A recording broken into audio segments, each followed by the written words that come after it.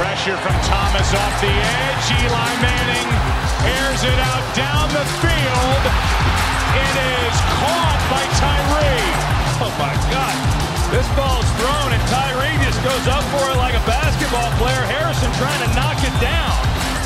That's a great catch by David Tyree. Welcome to Catch the Moment Podcast. I'm your host, David Tyree. Excited to have you back for another week where we're going to take you through to the process, the journey that's going to get you to your next moment.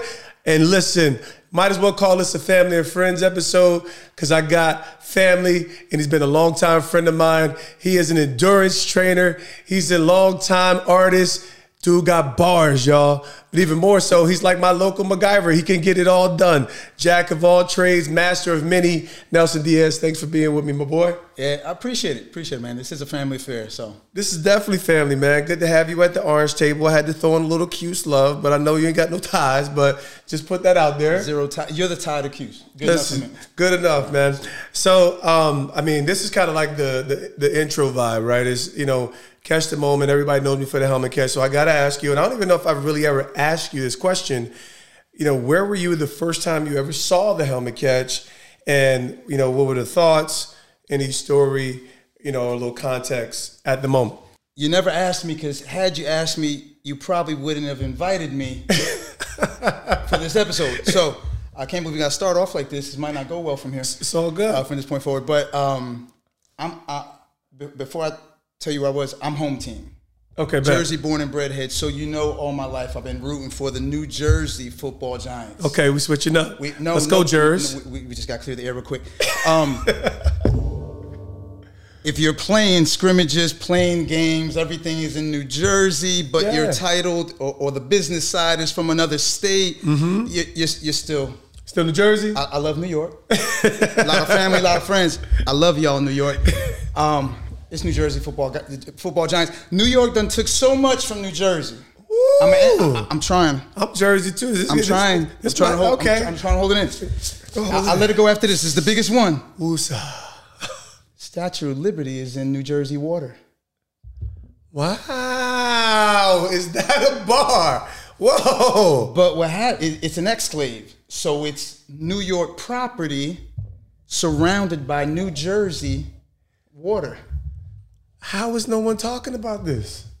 Oh, so I have no bitterness towards New York. I love my New York people. I just had to clear the air. Certain things I've been holding on for about 20, 30 years. No problem. Holding in. So home team all day, always rooting for the Giants. Had no clue who David Tyree was. Yeah. I was watching that. I was watching the game. I was probably getting chips or food for people. Because I just remember coming back, everyone was like, wow, can't believe it. I'm looking at it, what happened? And then I see this thing, and it's like, wow, that was amazing. Maybe they'll even say it's a fair catch. and that's it. I think I was either at my place or one of my buddies' place. God, you was hanging surrounded out. by family. Just family's there? Yeah. Everybody, all the Giants fans going crazy? Good vibes? Yeah. And they're the fans that know all the players. Yeah. Me, I'm just home team. I'm rooting for you. You just home team. I'm just home team. Listen, bro. Well, listen, obviously, like I said, for that moment led to many moments of ourselves. But, you know, because I connect with you maybe a couple years after the helmet catch, a year or two after the helmet catch. Actually, a year, right? So that's 2008. We met, I think it was the day after Plaxico G-checked his thigh. That's 2008. When the rest of the team had a game. Yeah. You and Plaxico were in Elizabeth. Well, I might have checked in with him early, but obviously I definitely not. Me, I was not there. No. Oh, I'm sorry. Then it must have been a week after, whatever it was. Yeah. The team had a game. We met at Christ Fellowship. Yeah. It was you, Plaxico, and I forgot who else. He did come. Yeah. And I remember Plaxico. And I recognized Plaxico, I should say. Yeah. I thought you were his bodyguard. Yo, times is hard out here for the champ. Are we okay to continue? Hey, listen, am I kicked out now? I'm so cool. This is legendary right here. Making sure. Listen, let me find out. I was the acquaintance. I was his acquaintance. I was just the dude Hey, listen, man, I'm cool with that. But that's actually part of my whole vibe, is just to be a regular dude. And it's worked out well for me for the most part. So that's when we began to link up. But, man, I mean, you've had one of these super-duper powerful stories, so I want you to kind of put me – and I guess where I really want to start is, you know, I know that you're this massive overcomer. Your stage name is Nelson Runaway Diaz, right? So Runaway. People know you as Runaway in certain areas as an artist. So where does the Runaway come from? And it's lasted with you throughout, you know, your lifetime. Yeah. So when I left Jersey to start my life over, I headed to the Southwest, and out there, one of my friends was hanging out in the streets. I used to roll with a circle of MCs and stuff, and I'd be in state, out of state, upstate, and I'd come back and just casually we was out, I think, drinking or getting ready to go drinking or whatever. And one of my boys looked at me and says, "You move like a runaway. We can never keep track of you. You're always here. You're there." And then the other one was like, "That's your name. That's your name. Runaway." So it was given to me by MCs in the streets, and now it represents something completely different. But even then, it was way better than my prior street name, rapper name, which was Puerto Rican Assassin. So Runaway's a lot easier to swallow, a lot easier to definitely a little easier, definitely a little more palatable, more more digestible. So like I said, it started out. So get into it. Obviously, you're not a stranger to adversity, and we know that even to, you know, on its healthiest means that adversity builds character. I know you to be that. So describe the environment and the journey that you grew up, that was, you know, that shaped your formative years, and, you know, how you became this, you know, began this journey of an overcomer. It's interesting because the journey I'm about to speak on and describe is actually something that I'm just now in my older years able, by the grace of God, to connect the dots to really understand me, you know, and some of my issues and some of my challenges and some of my successes as a result of the issues and challenges. Yeah. So, you know, raised with a mom and dad, you know, in the home for a certain amount of years. They had their issues, on and off relationships. It was a violent home. It was physically violent, emotionally. Yeah. All of it. All the words that end in ly, kind of mentally, emotionally, you know, physically. But even in that, as crazy as it sounds, there was love, and maybe it's just because that was the environment. I understood it. Sure. So, and then eventually, my parents split up for good. I was 12 years old, and you know, that kind of flicked a switch in my head where, for the first time, and I'm able to speak on it now with understanding, whereas before I would just speak on it casually. Yeah. Single parent home, 12. Prior to that, it was just all violence anyway. That led me to this, led me to that. But man, what I just realized probably about a month or two is that at 12 years old, that's when I first realized how alone I was against the world to a certain degree, because my father wasn't there anymore. Okay. My father's a truck driver, so even when he'd come home from work, he'd drive past the school, I'd get in the truck. There's just that safety net, you know, of a dad, of a father figure. Yeah, he has your back. And the streets don't necessarily mess with people who have a crazy dad in the home. 100%. And I had that. Yeah. So there was so much safety and security, and you know, when he was gone, he was still in arm's length away, lived in the same city. We, you know, but that just started a domino effect in my life that didn't bode well for many years. What city? Elizabeth. Oh yes. Eastwick. Just for context. Yeah, it's real, especially back then. yeah. So you know, like I said, his departure and the family breakup just flicked the switch where I had to decide to go all out. I'm on my own. I gotta wild out, because now it's just me. I have an older brother. I had other younger brothers, but my older brother was living a different life than myself. You know, got you. He had opportunities, job opportunities, stuff like that. Calling for me, the streets were calling. So the only way to, I'm answering the phone like an idiot. So the only way to really make it was to kind of, you know, hello. So it was a survival switch in your mind at that point. Once the safety net, we gotta number one, survive, but then find these environments that, you know. Now, was it something in light of the streets that you gravitated toward, just in light of whatever was going on inside of you? Honestly, I think it was the relationships. Okay. You know, that's real.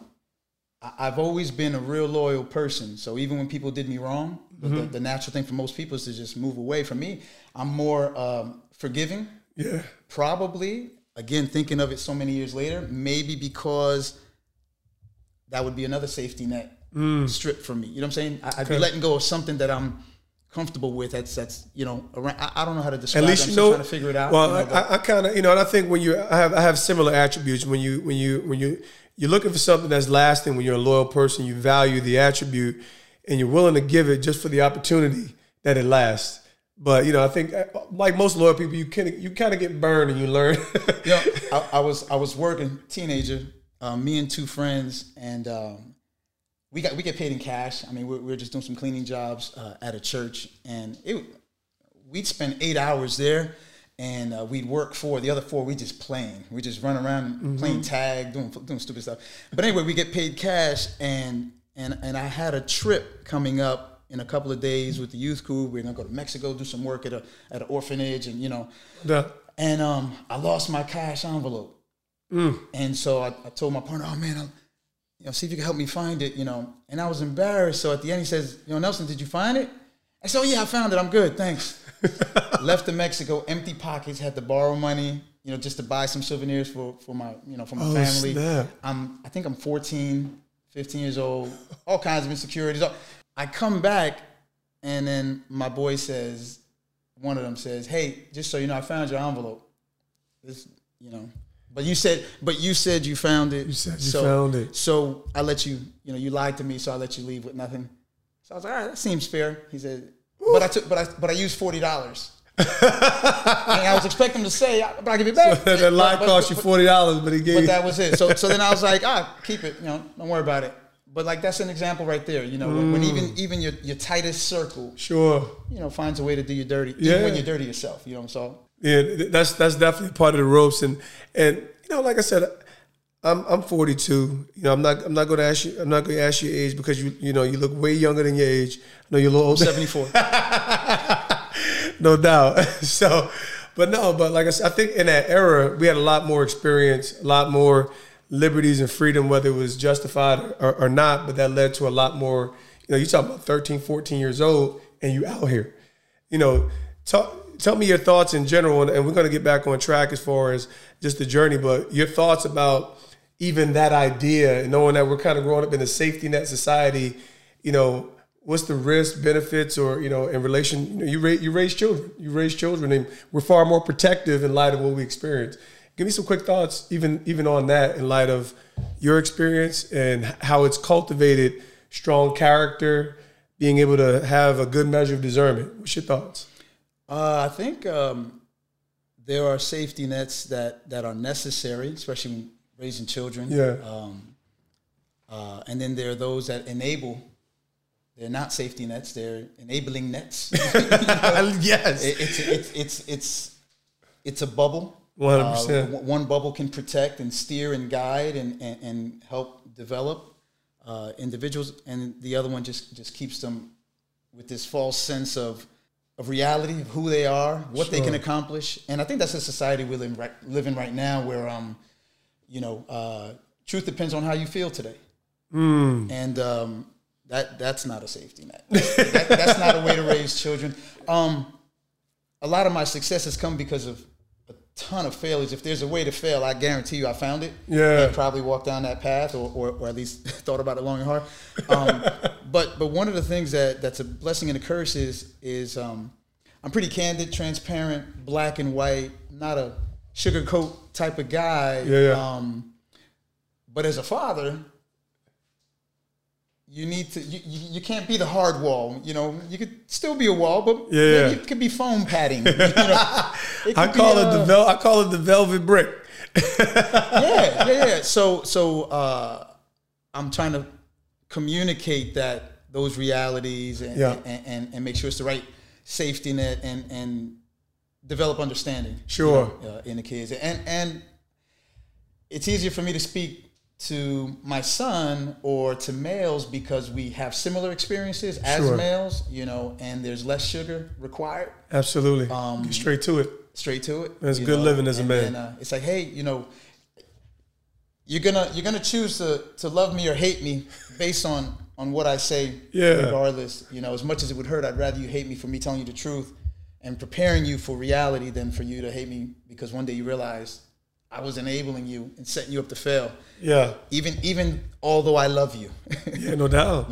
So I'm not sure if that answered anything that you asked. No. You hit on a few of them, man. So I'm gonna put you back on track in relation to just some of the journey. Where did music come from? You talked about obviously moving from New Jersey to Arizona.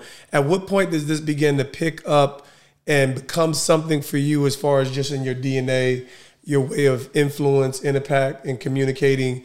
Dope artists. I'll never forget my favorite song, Tyree, on them. I mean, like we gotta pull that back out right there. But funny, when I was younger, I used to love rock. Rock music was my thing. That's wildly surprising. To middle school, and then in middle school, I had this class. I forgot what it was called, but one of the projects we had to create a 30-second commercial, and so I created a 30-second commercial. About Dino Bright toothpaste, my brand, my patent. Dino Bright toothpaste, and I wrapped it. And then, I just thought it was just something fun to do, right? What happened was there was this one dude that was a solid rapper. Like, he had the respect of everybody in middle school. Yeah. And so these people heard me rap, and automatically it was like, oh, Nelson's rapping. It's Nelson against Anthony in the lunchroom tomorrow. And I was like, those were the good old days. That's the beginning of the journey, because I went home that night. And so my first rap was about Dino Bright toothpaste. Yeah. Second rap was a battle rap. And I don't name drop often, but when I do, I try to make it so you can't find out who I'm talking about. But my boy Shaheed, my first battle rap. Yeah. I was going off on Saheed because he had a big head. I was just trying to find ways to. And then the next day, I'm ready in the cafeteria, and it just didn't happen. So, but from that point forward, like, you realized was one of my things. And then was getting into trouble in Jersey. Went out to the Southwest, as I mentioned, and linked up with some rappers, just coincidentally working a telemarketing job, and a couple of rappers were there, so they introduced me to their friends and got involved with that circle. I knew that I was somewhat talented in rap, and I caught on pretty quick, but I had more of a business mind, so my thought was, let me manage these rappers. So that's essentially what I was doing. I ended up managing rappers from Arizona, New York, New Jersey, and one from Cali. And this is, mid 90s, so that was my way into music. They were amazing. Yeah. I always said, and I still say to this day, those people, from the rising slums, segregated lands in the mountains and sun, they know who they are. They were on par with 99% of top tier rappers. They were just undiscovered. Yeah. At the same time, I think that was the age when New York City had the whole game on the chokehold, and it was almost like no one else existed. Listen, at the same time, I'm glad we didn't blow up, because my brain was somewhere else.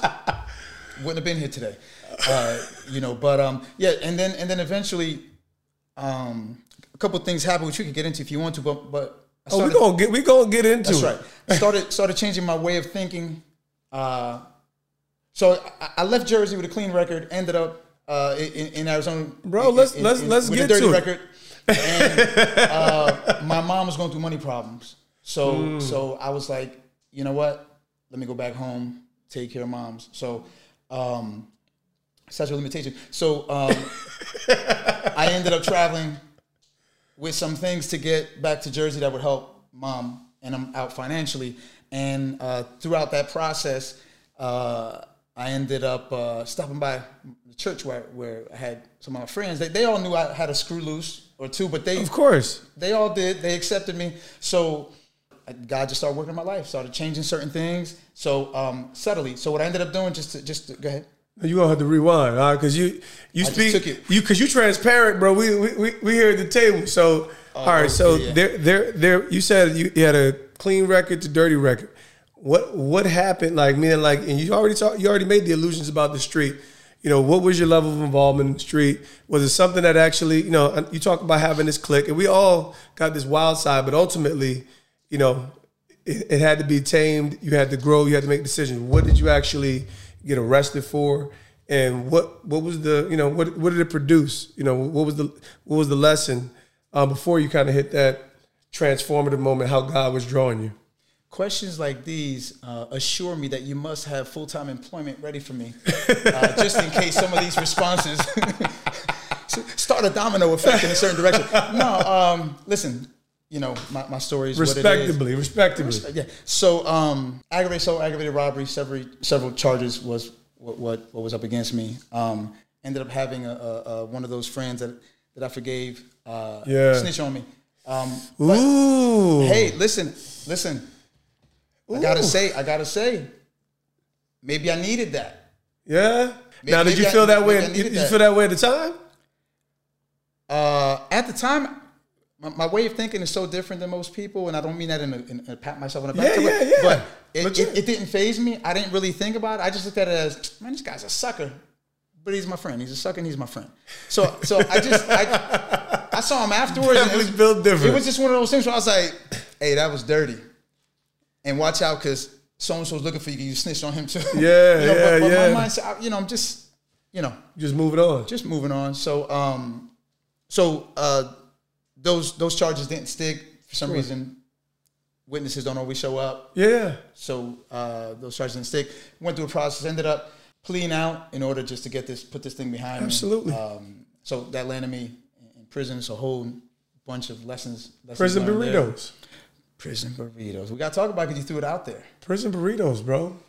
So, and I know I'm not supposed to have my hand on the table, but one of the things I learned in prison, Arizona prison, is shout out to my Mexicans too. Prison burritos. You get stuff from commissary, ramen noodles. They used to have, I can't find it anymore. They used to have roast beef in a can. So you got your ramen noodles. You throw some roast beef in a can. Yeah. You got your hot pots. You get those. However you get them, and then you warm it up at prison burritos. Now, some people have more commissary; they load it up with stuff. I had to give prison burritos a shout but to me, when I think of prison burritos, I always think of you in the attitude or your disposition of gratitude, meaning like there was nothing far from you from the moment that your evolution as a servant, evolving as a man. Obviously, I want to get into this place where this collision happens and transformation happens, renewing of the mind. You mature and start moving in a different direction. But that's what prison burritos is for me. It's like, there was a moment that I could connect in my experience where this is what I was dealing with. This was filet mignon for us. This was a treat, right? That's the only way I looked at it. That day or those days, we were eating good. Eating real and all good. it took was a flour tortilla with some ramen noodles and some meat. I'm glad y'all enjoyed it. We got to do it again. Simple things. All right, so I'm gonna pivot real quick. So talk to me about a little bit of I forgot where we started. Where we were going. I'm gonna get you back on track, bro. Talk to me a little bit about your mindset and your approach to success in general, right? Like, so what do you because I call you MacGyver, being like, you're one of the few people I know that actually really can do many things well. So, what about you? Is there like just this insane idea of belief about you? What are some of the practices that you put in place that push you into these areas where you can find success and add value in a lot of different ecosystems? I wish it was deep. Go ahead, go for it. It gotta be honestly, deep. We want it simple and straight. Yeah. Something needs to be done and somebody's got to do it. Yeah. And if those with the talent, experience, and education aren't available or don't have the desire, I kind of view the majority of things in life as nuts and bolts and wires. You just got to know which nuts go with which bolts and which wires to connect. And love it. You got 95% of everything in life figured out. It takes some time. I mean, if you're working on a car, more dangerous. Yeah. But same concept. It's just wires and metal pieces. You just got to figure out where they go. And not saying I do stuff haphazardly. I do the research, but yeah, it's not really too deep. But at the same time, I don't know. Now that I'm thinking on my feet here, at the same time, maybe it is, because I do enjoy seeing something to completion. I do value that in my life. So maybe it is deeper than I initially alluded to. Yeah, I do get some satisfaction out of it. That's huge. I don't look for the pat on the backs, but there is some fulfillment that I find. Yeah. Why? I don't know. Could it be because of a lack or a void somewhere in my, probably, or that's just the way I'm wired. Nah, I think you said it perfectly. You know, I like to major in simplicity, because a lot of times the world and even just for the sake of I enjoy reading, I enjoy intellect, I enjoy some higher things, but at the end of the day, it's practicality that allows us to apply things, right? Like if I can just get the next step that's going to move me along and actually do something, then I'm gonna feel better about my growth process. That's insanely valuable, what you just talked about. So talk to me, when does, like I said, like when do you really kind of like land the plane and find stability, begin to enter in things that are more meaningful and purposeful along your journey? So going back to the managing rappers and all that stuff, I started, the business is really what started my change, because just looking at it from marketing and promotions, that's back in the day when you had the parental advisory stickers on your tapes, Yeah. And that reduces your market. That reduces the base you're trying market to reach. share, no doubt. All of a sudden, yeah. So all these rappers, the majority of them that I'm talking about, they all had some college under them. They're all lyricists. Yeah. Fierce with the tongue, with the words, with all that. Wordplay. So I'd be like, hey, y'all don't need to be cursing. As far as I'm concerned, you only curse for two things. Number one, because you lack the words to express yourself. You guys don't lack that. Yeah. Or if you got frustration, that's your that's real energy. I understand it. But if it's just because that's what everyone's doing, and maybe dumbing down your lyrics is easier for other people to absorb. Yeah. That's not the reason. Duplication will get you money, but originality, that's long lasting. Ooh. So that's what I would tell my guys. But you was trying to make them like a young Kanye. You was trying to bring them on to the Chance the Rapper lane, I guess. If that's good, then yeah. They were pushing back. It's not us, Nelson. It's not us, and that's fine. So I said, all right. And that's when I said, you know what? Then I'm gonna rap myself. I'm gonna do what they're not interested in doing, because I'd rather make money. So again, it was the business side. I'd rather make money than the alternative, which is make music that, So then that's where my transformation started happening, because of business. Now, and I started cleaning up my life. One of those rappers, matter of fact, he used to. I used to call women all types of names except their birth names. Yep. Just out of habit. So one day he pulled me to the side. He's like, Nelson, why don't you try maybe just say lady? Like a real nice suggestion. Like, he said, maybe. Yeah, he said, just say lady. Instead of this word or that, just say lady. Yep. He said that worked for him. Yeah. So I've started replacing words. So my derogatory words towards women were lady. Lady. Then that just became the word. It's like, man, stop saying lady. Say too much now. But that's, that was part of the process, cleaning up my language, all because of business, all because try to get to the next interesting. Level. Where the life transformation happened was in one of those visits back to church to visit my friends. I was sitting there, and I'm not going to pretend like I can adequately or accurately describe what happened, but inside of me, somehow I heard, though it wasn't with my ears, I heard God say, "This is where you belong." That was it. This is where you belong. And I was just like, okay, this is where I belong. So just started gravitating more towards things that are eternal, that last. Yeah. And being raised in church, I knew the foundational stuff, the fundamental stuff, but I knew it. As a kid, I lived some of it.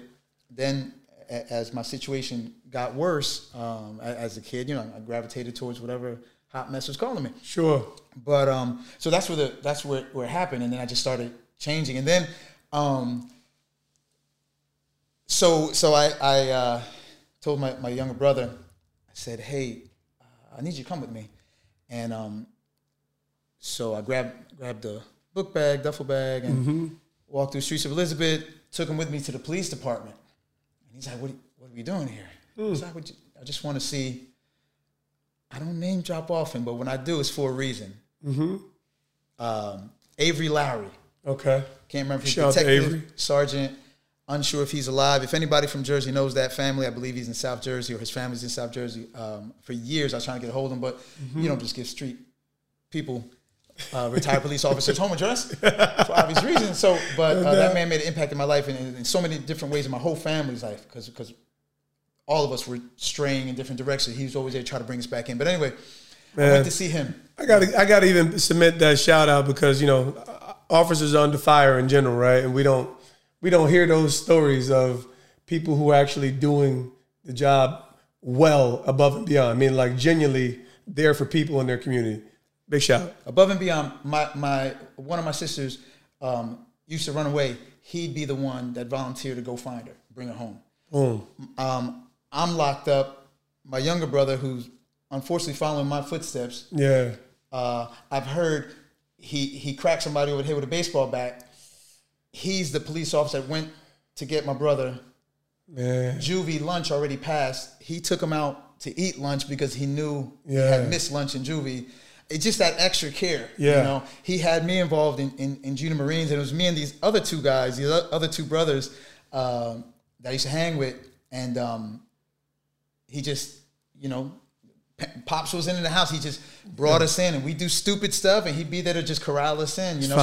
So above and beyond. But in so many ways. He impacted every member of my family at the time. I love it. Brought some sort of peace to my mom, knowing that he was out there looking out for us because Pops wasn't as available, as we were hoping to. So head to the police department and go inside, and I said, "Hey, Avery," I said, "I just want my brother to see me, to observe me, giving you this because I'm changing my life."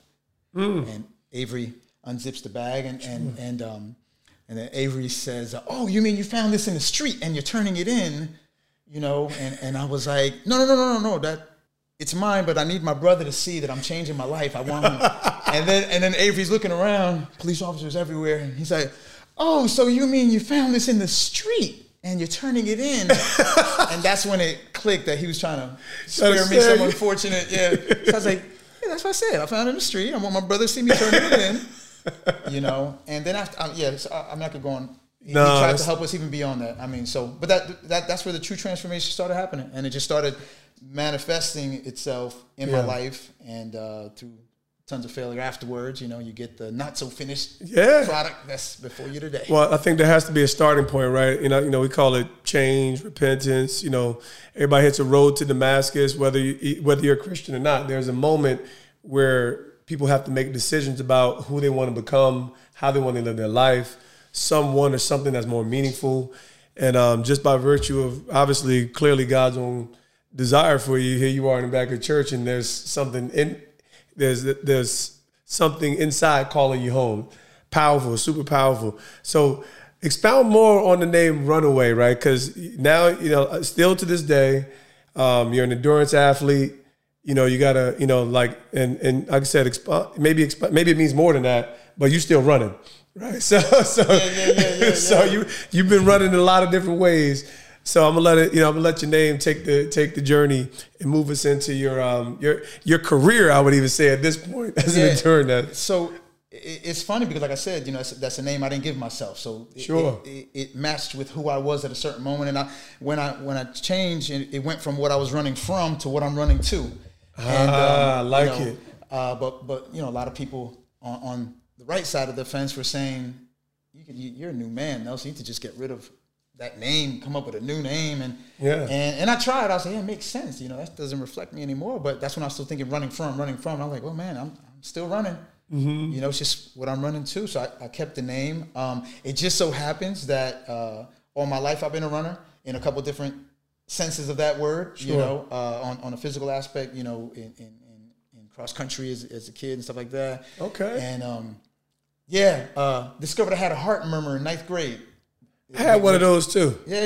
Irregular heartbeat. Yeah. Stopped me, and doctor was like, "Don't do nothing." So there's no sport distraction. I was too little. The talent pool in Elizabeth. I like playing football. But I didn't like playing Elizabeth football teams was big time back then. Basketball, no. I tried out for every sport. I tried out for swimming. I was so close to dying, drowning. It was bad. Probably not the body fat. I tried. We could say that. I sucked. If we want to stick with that transparent thing, keep it a buck. I was just like, I gotta be good at something. So I tried everything, but running was it, and not even sprints. Anybody in sprint, give me something a little bit longer. Yeah, and I have a fighting chance. So, and then with the whole endurance, I stumbled onto it accidentally. Mutual friend of ours, Brian, he did that Tough Mudder thing, and he was like, drag me into it. Team Believe. He said, guys, I just did this mud race, 10 miles. You got to run through obstacles and get electrocuted. You got to do this. And the whole time I'm like, yeah. Why didn't you tell us where? So then we did the fundraiser for Eric LeGrand. Absolutely. Big shout out Eric LeGrand. That's right. He had just suffered a spinal cord injury. And so we did a fundraiser to see how we could, chip in and help his family out. No doubt. And then I was hooked. Straight like that. Now, what about, now mind you, most people obviously, the world of, I think that was what, 08, 09, something like that. 11, 12, something like that. Okay, yeah. Thank you. Man, we was out here kicking it. So we do that for Eric LeGrand back then, and it was like an emerging, it was an emerging thing, the Tough Mudders and the Spartan race. They were still very young. First years. First Literally years. First year. Brian did, I think, the first Tough Mudder. Wow. So I tell people, I said, man, listen, we were on that cutting edge more or less. Now it's this massive sustainable market. So what about it? What about it really kind of brought that sense of fulfillment? Are you just a glutton for punishment? Is it the finish? Like you said, is it the finished product? Is it the perseverance? I'll tell you, it's a couple of things. Initially, it was an outlet. It's good. Talk about it. I'll tell you, and I'm going to talk about it as men. Sure. We're so accustomed to holding things in, suppressing things, looking the other way, taking a deep breath. Yeah. And that all helps us get past a moment. But that doesn't help us get past the situation. And then what happens when enough pressure accumulates, if we haven't learned to hit that release valve, or if we don't even know if we have one, sure, or if we didn't create one, sure, then it's going to come out somehow, good. For the most part, No, and it's not always a nightmare of a story of an outcome, but it's almost always unfavorable. Absolutely. If it doesn't end up with jail time, it ends up with at least you feeling a little bit defeated. Absolutely. And disappointed in yourself. So number one, it just became an outlet. I was a runner. I guess I outgrew the heart murmur because I was fine. And then it turns out I was talented. Sure. To a certain degree. I was able to compete, at least in my age group level. So then that started fueling it, competitive energy. But there's the other side that happened years after that. When we were introduced to Spartan Race. So let me circle back real quick. With Tough Mudder, we did the fundraiser for Eric LeGrand. Absolutely. We got a call from Massachusetts. Hey, we see what you're doing for paralyzed folks, people with spinal cord injuries. We have a buddy, Tim Morris, from Massachusetts. We love for you to do a race with him. Sure. And I was like, we can help raise money for him. Mm-hmm. I don't know what to do with a paralyzed person. I could barely take my scrawny behind from here to there without falling apart. And so he said, no, this guy's a beast. So we did a Tough Mudder with him. Sure enough, he taught us what to look for and how to work with his body, because he became a certified strength and conditioning coach after his paralysis. Guy's a beast. Tim Morris. Again, I'm not a name dropper. Okay. That's look him up anywhere. Tim Morris. Tim, we got to holler at you. Super proud of him. Love him to death. And we did a Tough Mudder. Turns out one of his college buddies, if the story serves me, my memory serves me correct, worked for Spartan and said, hey, why are you messing with those kind of races? Come over here for real challenge. Ooh. So we're like, all right. So I went online, let's figure out what Spartan is. We're like, it's just another Tough Mudder, whatever. But when I went to research Spartan, I saw Death Race. Sign me up, Death Race. I wish I could say it wasn't that way, but I looked at that thing and I said, Death Race. Started looking. I was like, all right. I said, I'm okay to do it. 3 things got to happen. I'm going to see if I remember the 3. I said, number 1, my wife has to co-sign.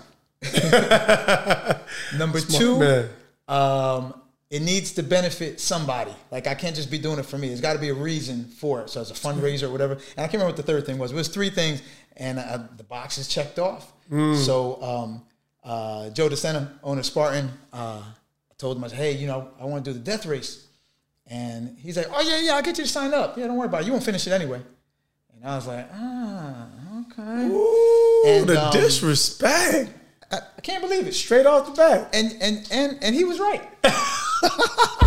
3 times I DNF'd. I did not finish 3 death races. The first one, I got cut at 34 and a half hours. The second one, I got cut at 52 hours, and it finished in 60 hours. So I was 8 hours away. No sleep. You had to bring your nutrition, whatever. Oh, my God. And then the third one, I went into with the air cast in my ankle, and after 48 hours, I think over 50% of us got cut. We were eligible to move on, but they didn't expect us to be able to. So they only set up the station, the next evolution, up the mountain for 12 people, and we were at 20-something. So they're like, guys, did a great job, but you cut. Yeah. Matter of fact, that we had to crawl under barbed wire for 15 and a half hours. That's where the Guinness Book of World Record was set by Canadian Eric Hooderer. I don't name drop unless these are people that they worthy of the name drop. From Canada. Amazing. So I'm rambling, my bad. But no, it's good. It's good stuff. This is so insane. So what I realized with Death Race is I have an attraction to the suffering. There's a whole lot of, and this I don't know the answer yet, but internally, sure, that does something for me. And Joe will tell you, even I'm not pleased with my DNFs, but even through them, I'm sounds stupid. I love the experience. I'm enjoying the experience while I am hating and disliking the experience, because internally it's doing something. Yeah, and it's mentally yeah. So I don't know. So I'm just so you a couple times you mentioned that I'm a trainer. What I do is endurance training. It's life experiences. That's all I share with everything. I don't have much credentials, paperwork. But neither did the people that wrote the original books. Yeah. They lived things out, tested things out. Then they documented for others to learn from that. So, sure. But you're the athlete, meaning like you have the living experience. You're the endurance athlete. Right. So, I invite anybody out there, reach out to me. He invites me often, y'all. And I proudly use my 7 kids as an excuse to not sign up for the next event that I'm totally unprepared for, so I'm not getting massacred. All I say is send me your representative, someone to take your place. Just send them to me. This is all I require. Listen, trust me. Okay. Show up. Trust. I don't charge. First of all, I'm not in it for the money. And the second thing is just trust me for that one session. Yeah. For that one session, because you may never come back. So at least for that one session, and then I just have one principle that work. I've seen it work. Sure. Miracles in people's lives, males, females, young, older, and it's suffer or die. That's the whole philosophy of my training. Okay. All right. I hope everybody got that right there. Okay. Like that's it right there. Y'all hang your hat on that. If you want a nicer name for it, that's a little bit more appealing, adversity rehab. But suffer or die. Suffer or die works. Suffer or die works. And I think this weird. There's this fascinating dynamic about suffering and the rewards of suffering in the human experience that really connects us to the value of growth, life. I guess really the things that really matter the most in our whole human experience. That apart from suffering, we really don't get our best. And I don't know, whether it's just our random adversities or even some of the deeper troves of things that we can invite ourselves into, or not even just invite, not deliver ourselves from, right? Because ultimately, sometimes you enter these races, it's like you can choose, hey, I just can't do this. Or at some point, and sometimes you might not be able to, or at some point you could just say, I can continue. And so, invite me in, and I think we got a lot really done here. But when I think about your mindset, and it's obviously this limitless type of mindset that you could access, what would you say is the greatest obstacle, adversity, or something that you've had to overcome at this point in your life? Oh, it's that obstacle that I keep failing even while I overcome it every now and again, and it's myself. My mind, the character flaws, that self-doubts, insecurities, Yeah.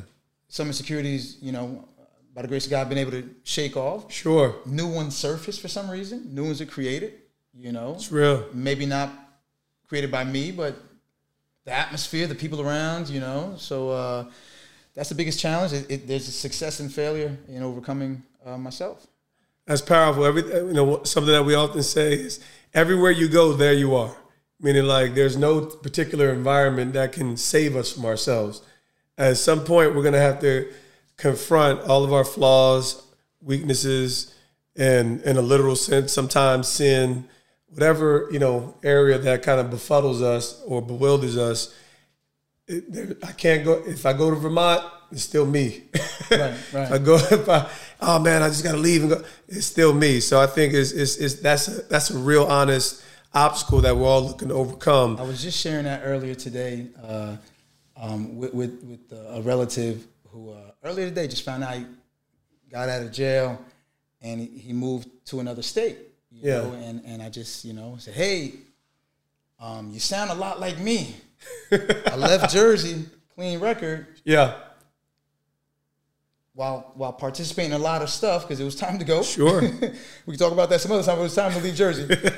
Ended up in Arizona, but new scenery, new friends, new atmosphere, but same attitude. Yeah. So ended up in prison there. Got you. So same thing I got to share with other folks. Just like I said. That's real. That's You're real. still there. The same struggles are still there. It's just what, So although you being the greatest obstacle, like I said, you've had some significant accomplishments, massive victory. Even those 3 DNFs are victories. Most people don't enter the arena, right? Yeah, they don't feel like victory. No, I know. It's not supposed to, but I get you. Yeah. You feel me? What would you say is your greatest, your greatest moment, your greatest achievement? Hasn't happened yet. All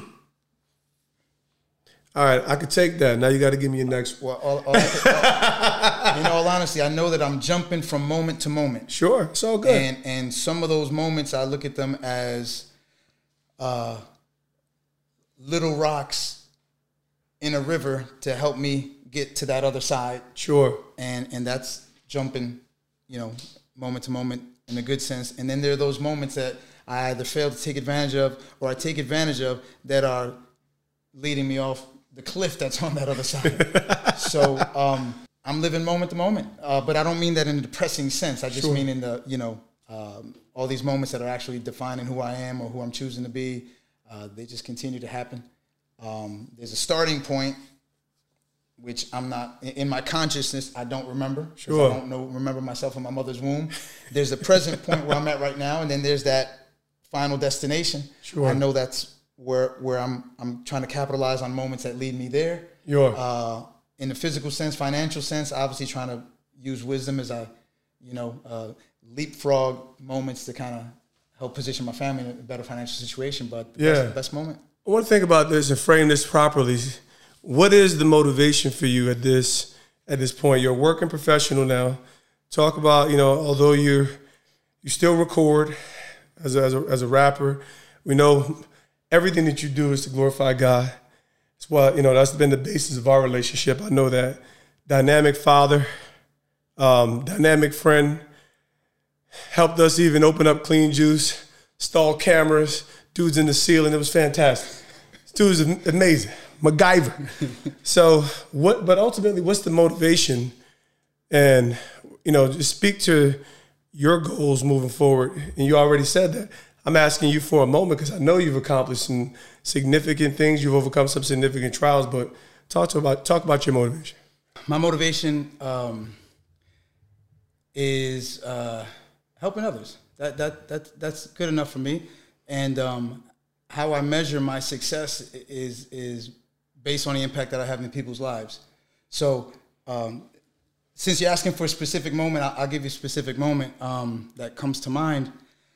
Eric LeGrand, when he suffered his injury. Sure. And I had met him because my son played football, also Pop Warner. So you always heard this name, Eric LeGrand. Big deal. My son and him went to the same high school. My son played freshman. He was senior at the time. So always seen him from a distance. I got called in, not to name drop, but to do motivational speaking entertainment for Rutgers. Shiano called me in through some friends. mutual friends to speak before home games. That's where I met Eric LeGrand face to face. Nice. My oldest daughter and his cousin were in the same class together, so we had a lot of little ties. So and we struck a friendship there. The next year is when his paralysis happened, and I gave up years ago on trying to rap for a career. That's not an interest for me. But rap is a method of communication. Sure. Which I enjoy using, especially because my audience loves rap. No doubt. And so I had created a song called "Believe" to help encourage Eric and his family, and I took sound bites from the announcers when they're Eric Grant's taking off the field, just the whole nine, and video footage and pictures of that moment, and I told his grandmother, hey, you want to just a gift for Eric? And she's like, why don't you come to the hospital and give it to him yourself? When he was still at Kessler Institute in, was it East Orange or South Orange, whatever? Yep. So I went there. It was his mom. I believe his dad was there. And I can't remember who else.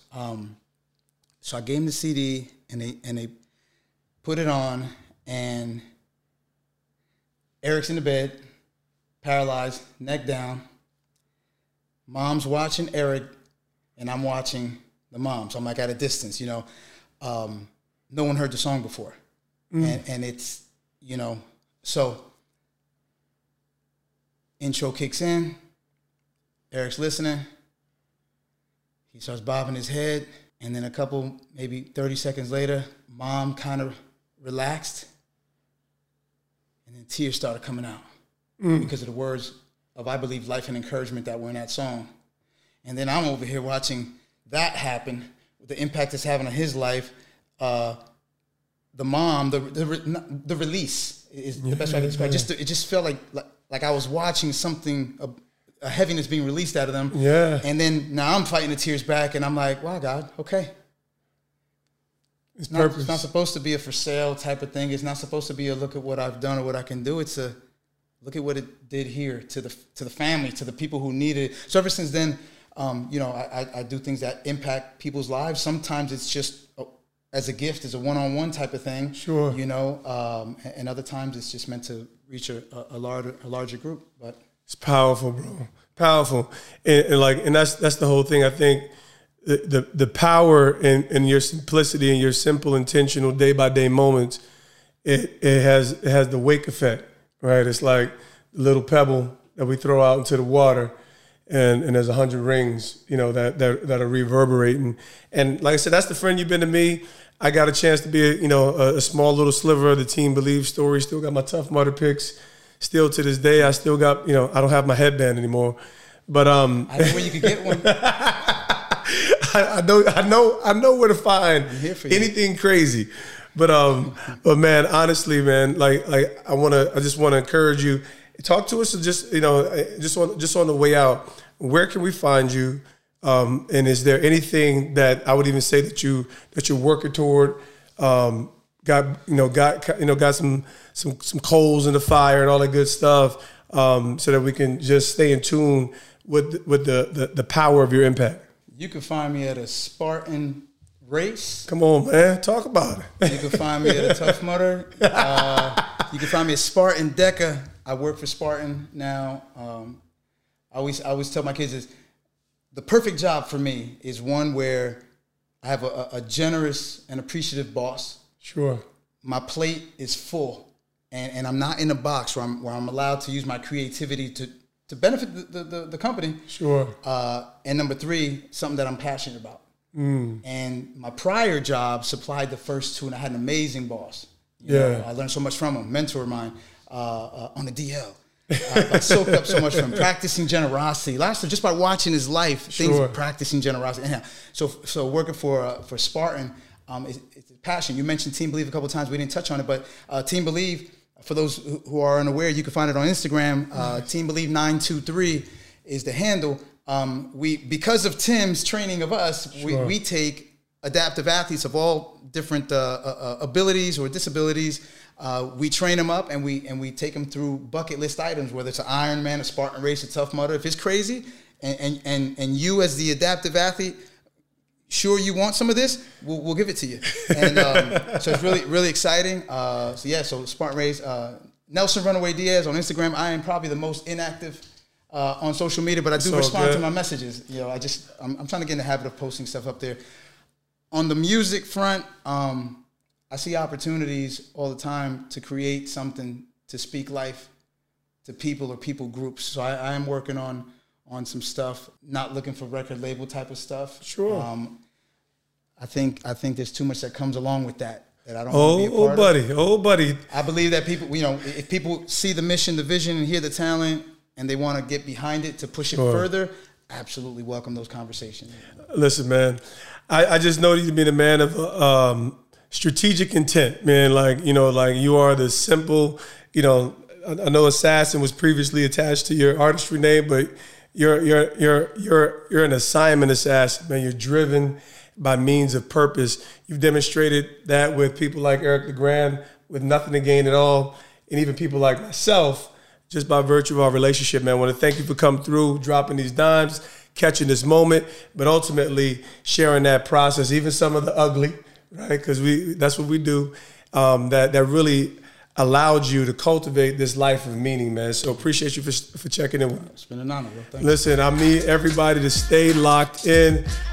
I want y'all to lay hold of what Nelson had to say, man. You can actually strategize simplicity so that you can get on track with your mission so that you can achieve your next moment and live within your purpose. So I want to appreciate y'all. Y'all make sure y'all dial in with us next week. Catch the moment.